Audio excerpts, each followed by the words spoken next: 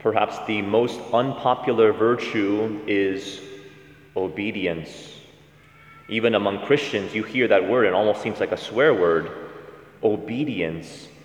I think especially as Americans, that's a particularly difficult virtue, obedience. And yet obedience is the mark of authentic love. And Jesus implies in today's gospel that without obedience, there can be no love. He says, "How is it that you call me Lord, and yet do not do what I command?" Elsewhere in John's gospel, he says likewise, "If you love me, you will keep my commandments." Love and obedience go hand in hand. And a simple working definition of obedience would be freely submitting to a rightful authority in truth. So let's break that down. Freely submitting to a rightful authority in truth.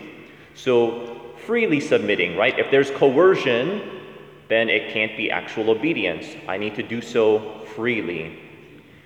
Submitting to a rightful authority.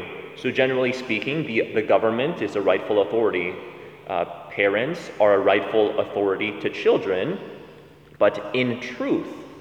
So when, for instance, the government violates the natural law and advocates for the killing of children in the womb, I am no longer obliged to obey. I need to face the consequences of not obeying that, but I must not obey, and I'm not obliged. So it's in the truth. When it comes to Jesus, we know that he is always truthful and he has this rightful authority, but in different circumstances, right, navigating the principles into the concrete circumstances, it gets a little dicier. It becomes more difficult. What are the obstacles to obedience to Jesus in our lives? Let me just give you examples. Where I am most challenged to be obedient is, first, when I don't fully understand how this could be the best course of action, right? Because apparently Edward Ahn is just the most intelligent person, right? And so when I don't understand how this could be the best course of action, this becomes an obstacle for me. But who said, first of all, that there's obvious pride there?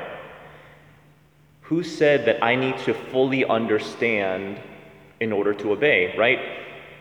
For obedience to be a virtue, it's only a virtue when it's really tested.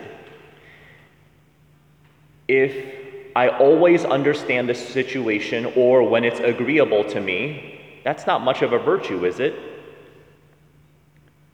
The second, as I just mentioned, in circumstances where I don't like it, it's not agreeable to me, well, again, it begs the question, are we really being obedient? These are the ways I know for me personally, I need to simply overcome that, and overcoming my natural inclinations of what I like and what's agreeable, and being able to opt for freely submitting to rightful authorities in my life, as well as those circumstances when I don't fully grasp or fully understand, and I need to lovingly surrender to the rightful authority of Jesus in our lives.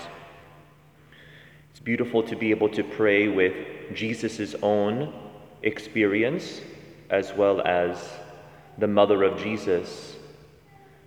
If we consider simply all of the circumstances that surround her annunciation and how she was able to freely submit.